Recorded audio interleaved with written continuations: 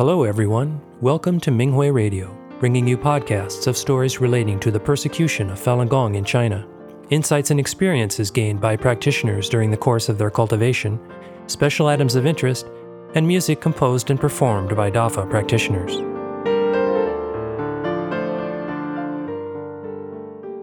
In today's podcast, we bring you an experience-sharing article entitled Looking Within, Improving Myself While Being a Coordinator by a Falun Dafa practitioner in China. The article was published on the Minghui website on September 20th, 2023.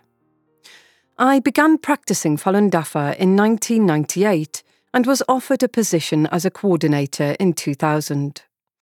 With the exception of the 1.5 years I spent being persecuted in a forced labour camp, I have always held the role of coordinator. I faced all sorts of ups and downs while doing this work, but no matter what, I have managed to pass each ordeal. With Master Li's protection and help from fellow practitioners, I have let go of many attachments. I've placed myself in a position that allows coordination work to be my main responsibility, and I help guide the practitioners around me well. Part 1. Cooperating as one body to save sentient beings. Since 2000, a group of us practitioners have wanted local practitioners to form one body. Many practitioners were still in a lost state at that time and did not know what to do after the onset of the persecution. A few practitioners from other cities came to exchange cultivation experiences and ideas on how we might validate the Fa given the situation. Given Master's empowerment and with the help of practitioners from nearby towns, we quickly formed a one body, all of whom held righteous thoughts. Practitioners in another city provided us with a lot of truth clarification flyers, and we would go out at night to distribute them. We divided into groups and headed to different villages. We delivered materials to thousands of households. Roads from the villages to the city were limited and badly damaged, yet practitioners passed between towns easily, as though floating on air. We were all astonished. Besides distributing materials, we also hung banners. I would print out the template, buy red, yellow and blue cloth, and put the words on the banners with the help of other practitioners. After the glue dried, we would slot in metal rods on the top and bottom and tie them with string. One side would be weighted to help keep the banner from rolling up. As we walked, we hung up the banners on trees and lampposts swiftly and accurately, so that people could see them from the streets, parks, riverbanks, and police station entrances. The scene was amazing. People said, "Falun Dafa practitioners are really amazing. How did they hang these banners without an airplane?" We followed the progress of Master's Fa rectification closely. We started with distributing materials, clarifying the truth face to face, then started using cell phones to let people know about Dafa. With the help of other practitioners, I also set up a materials production site in my home, and then helped others to set up their own production sites so they were everywhere. Additionally, we sued Jiang Zemin, the former Chinese Communist Party (CCP) leader who initiated the persecution. Practitioners were doing the 3 things needed to let people know the truth of Dafa. The whole process seems to have gone by in a flash, but it was only possible because of Master's help. Part 2. Going to Tiananmen Square to validate the Fa. 36 Western practitioners from 20 countries appeared on Tiananmen Square on November 20th, 2001, unfurled a banner with the words "Truthfulness, Compassion, Forbearance" printed on it, calling for the CCP to stop the persecution of Dafa practitioners. This act exposed the difference in level between those practitioners and myself. The Western practitioners went to Tiananmen to validate the Fa, but we Dafa practitioners in China did not go there to seek justice for Master and Dafa. I felt guilty for not doing that. Therefore, I thought that I must go to Tiananmen to validate the Fa. I went to discuss my thoughts with 2 practitioners. One night, I dreamt of a man dressed in army attire. He was coming toward me riding a phoenix. He handed me something and then left. After waking up, I thought he'd given me a stamp. I understood that Master was hinting to me to make a Falun Dafa truth-clarifying banner to validate the Fa on Tiananmen Square. Therefore, I started to write out the words and made them into templates. After that, I bought yellow cloth to make the Falun Dafa is good and truthfulness compassion forbearance banners. Once the preparation work was done, we agreed on a date to go to Tiananmen. It was my day off from work, a Sunday in 2002. I woke up in the morning and decided to go to Tiananmen early, so that I'd be back home earlier. I did not tell my family about it and was back home within a day. When I left, I boarded a long-distance coach to Beijing with 2 other practitioners. I could not suppress the joy coming from the bottom of my heart. I was in such bliss. I usually had serious motion sickness and would start vomiting and get dizzy after taking just a short car ride. However, throughout this entire journey, I did not feel sick at all. After arriving at Tiananmen Square, we noticed many policemen in plain clothes everywhere. A female plainclothes officer was following us. We smiled at her and sent forth righteous thoughts to get rid of the evil beings and elements controlling her in other dimensions. After about 10 minutes, we did not feel there were any more bad elements, so we walked to the east side of the flagpole in the square. A tour group happened to pass by, so the 3 of us took out our banners, raised them over our heads and shouted out, "Falun Dafa is good! Falun Dafa is the righteous Fa! Return my teacher his innocence!" I cried as I shouted. After we finished shouting, we hung the banners on the railing behind us and left the square from the east tunnel exit. While doing so, I heard someone from behind say, "Falun Dafa is really amazing." Altogether, it took 8 hours to get to Beijing and back on the same coach. The whole process went so smoothly due to Master's protection. After returning home, I went to exchange my thoughts with other practitioners on the importance of validating the Fa at Tiananmen, encouraging others to go there to seek justice for Master so they would not have any regrets. Within a short period of time, most of the practitioners within our city and surrounding villages went to Tiananmen Square to display Dafa banners and validate the Fa, seeking justice for Master. Apart from 2 or 3 practitioners who went there with the attitude of, "In case I don't make it back," and were brought back to the police station and detained for 2 days, the rest returned safely. The practitioners all had deep feelings about this experience and were very proud when they talked about it. Even now, they are still quite excited when they recall this experience of theirs. Part 3. Stopping the damage. I formed a small team with practitioners Jie and Bing to distribute materials and clarify the truth face-to-face in the villages and markets. After talking to people at the market, I returned to our meeting with Bing and saw Jie's electric car there. I thought that she may have come late, so I returned home without waiting for her.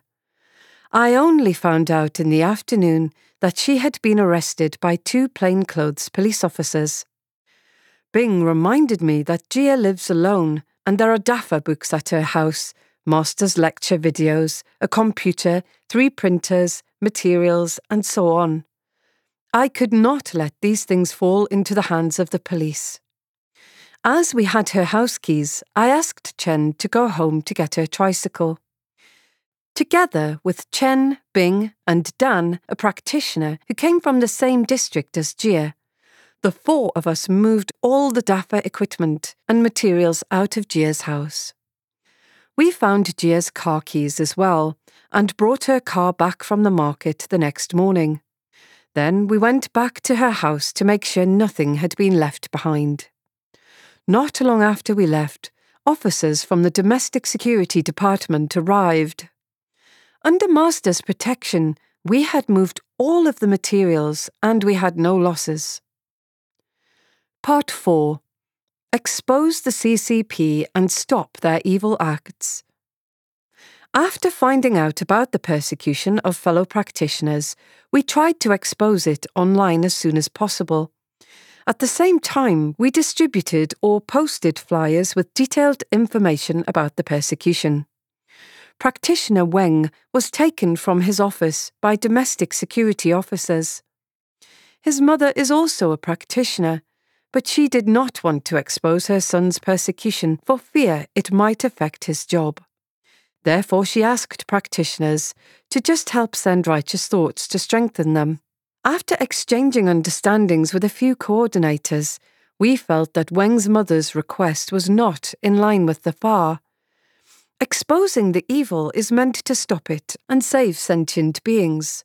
So we started making truth-clarifying stickers. We had just finished making them that night when Weng came back. We were in awe of the miraculous nature of Dafa and the power of cooperating as one body.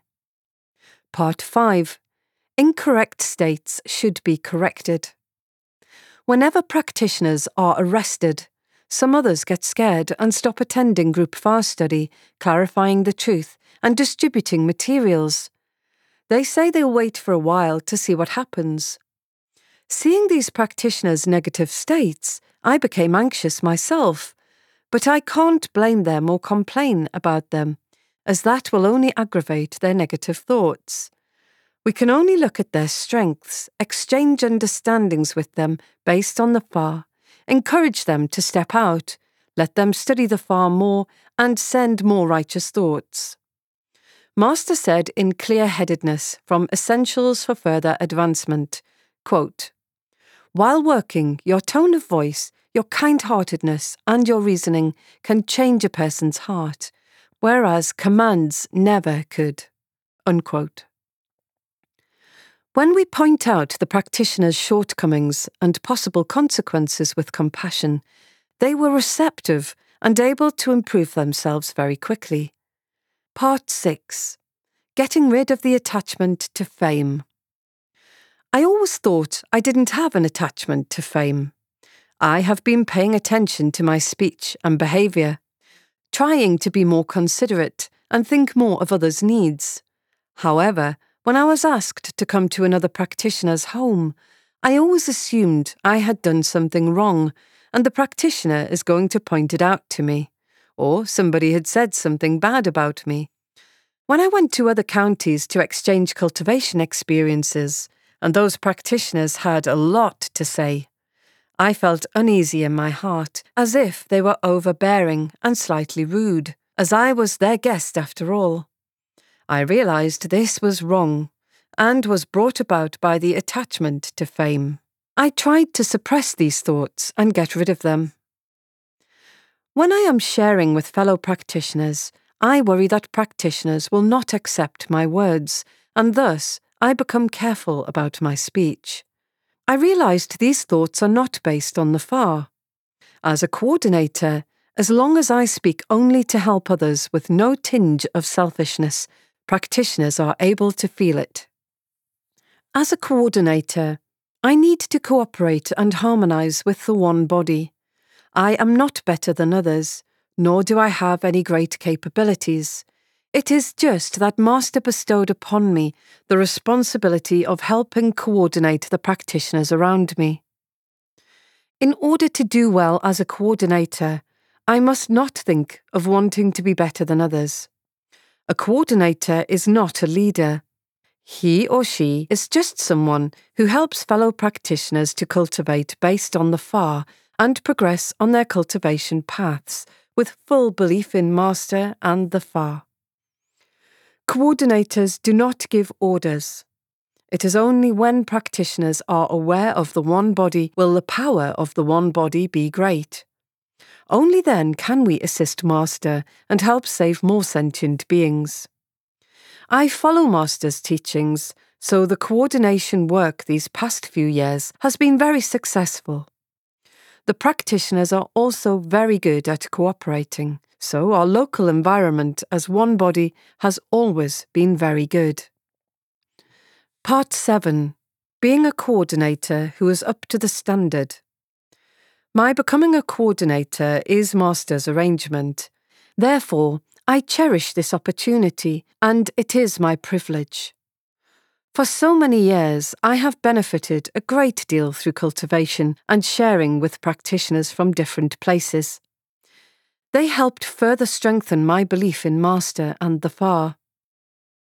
My work as a coordinator has been a top priority throughout my 20-plus years in that role. I had 2 assistant coordinators over the year. One of them went down the wrong track due to fear and no longer cultivates. The other was sent to a labour camp and has not helped with the coordination work since his release. Among the practitioners who stepped out and became coordinators, some were imprisoned, some were persecuted to death, some are going through illness tribulations, and some no longer come out due to family reasons. One practitioner even said that things would be fine with just one coordinator, meaning me. No words could describe the feeling in my heart when I learned what this practitioner said. For 1 second I thought, what if I quit? Who will manage the coordination work? This is Master's arrangement. We can only harmonise with each other, cooperate and do well. Only then will we let Master's compassion bring the power needed. Luckily, with Master's arrangements, new practitioners quickly helped to share the load. When a certain practitioner started cultivating alone because of her job and family, I went to her place with another practitioner to study the Fa and send forth righteous thoughts together. Despite our efforts, her attitude was unchanged, and she was indifferent towards us. We didn't have much chance to share with her. Later, this practitioner's mother, who is also a practitioner, passed away due to illness karma, and she also went through a big tribulation. The sudden illness almost cost her her life. Only then did she wake up and overcome the tribulation. We invited her to study the Fa and share our understanding together. 2 months later, she was finally able to force her way free from the shackles and stepped out. We were very happy for her.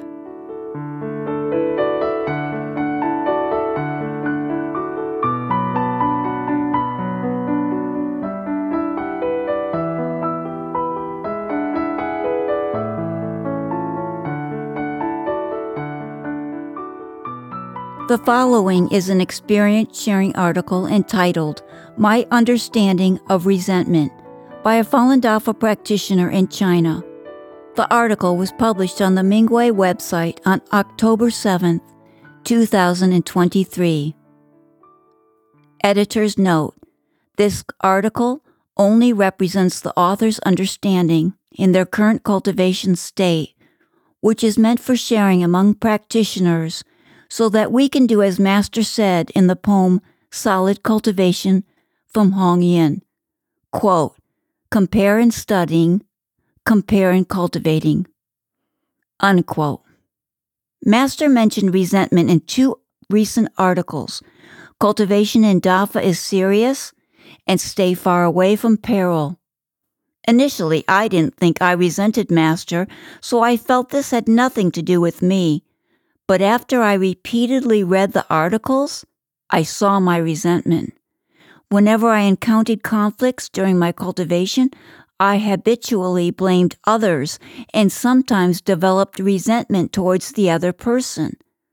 On the surface, I resented the people around me, but deep inside, a part of me wasn't happy with the cultivation path Master arranged for me. I failed to look at conflicts from the basis of the Fa. When I resented those who had conflicts with me, wasn't I resenting Master? We all know Master bears unimaginable karma for us. Master carefully arranged the conflicts we encounter to improve our Qin and to allow us to remove the small amount of karma that we must endure.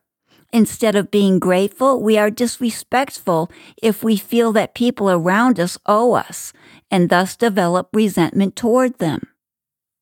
During interactions with other practitioners, I also noticed their resentment towards their husbands, children, or in-laws. But if we look at our karmic relationship with them, we will understand there is a reason why they treated us that way. We must fundamentally change our views about tribulations and consider them good things. Instead of being resentful, we should be grateful and cherish the opportunity to improve ourselves. Long-term resentment will weaken one's determination to continue cultivation or even lead people to the dark side.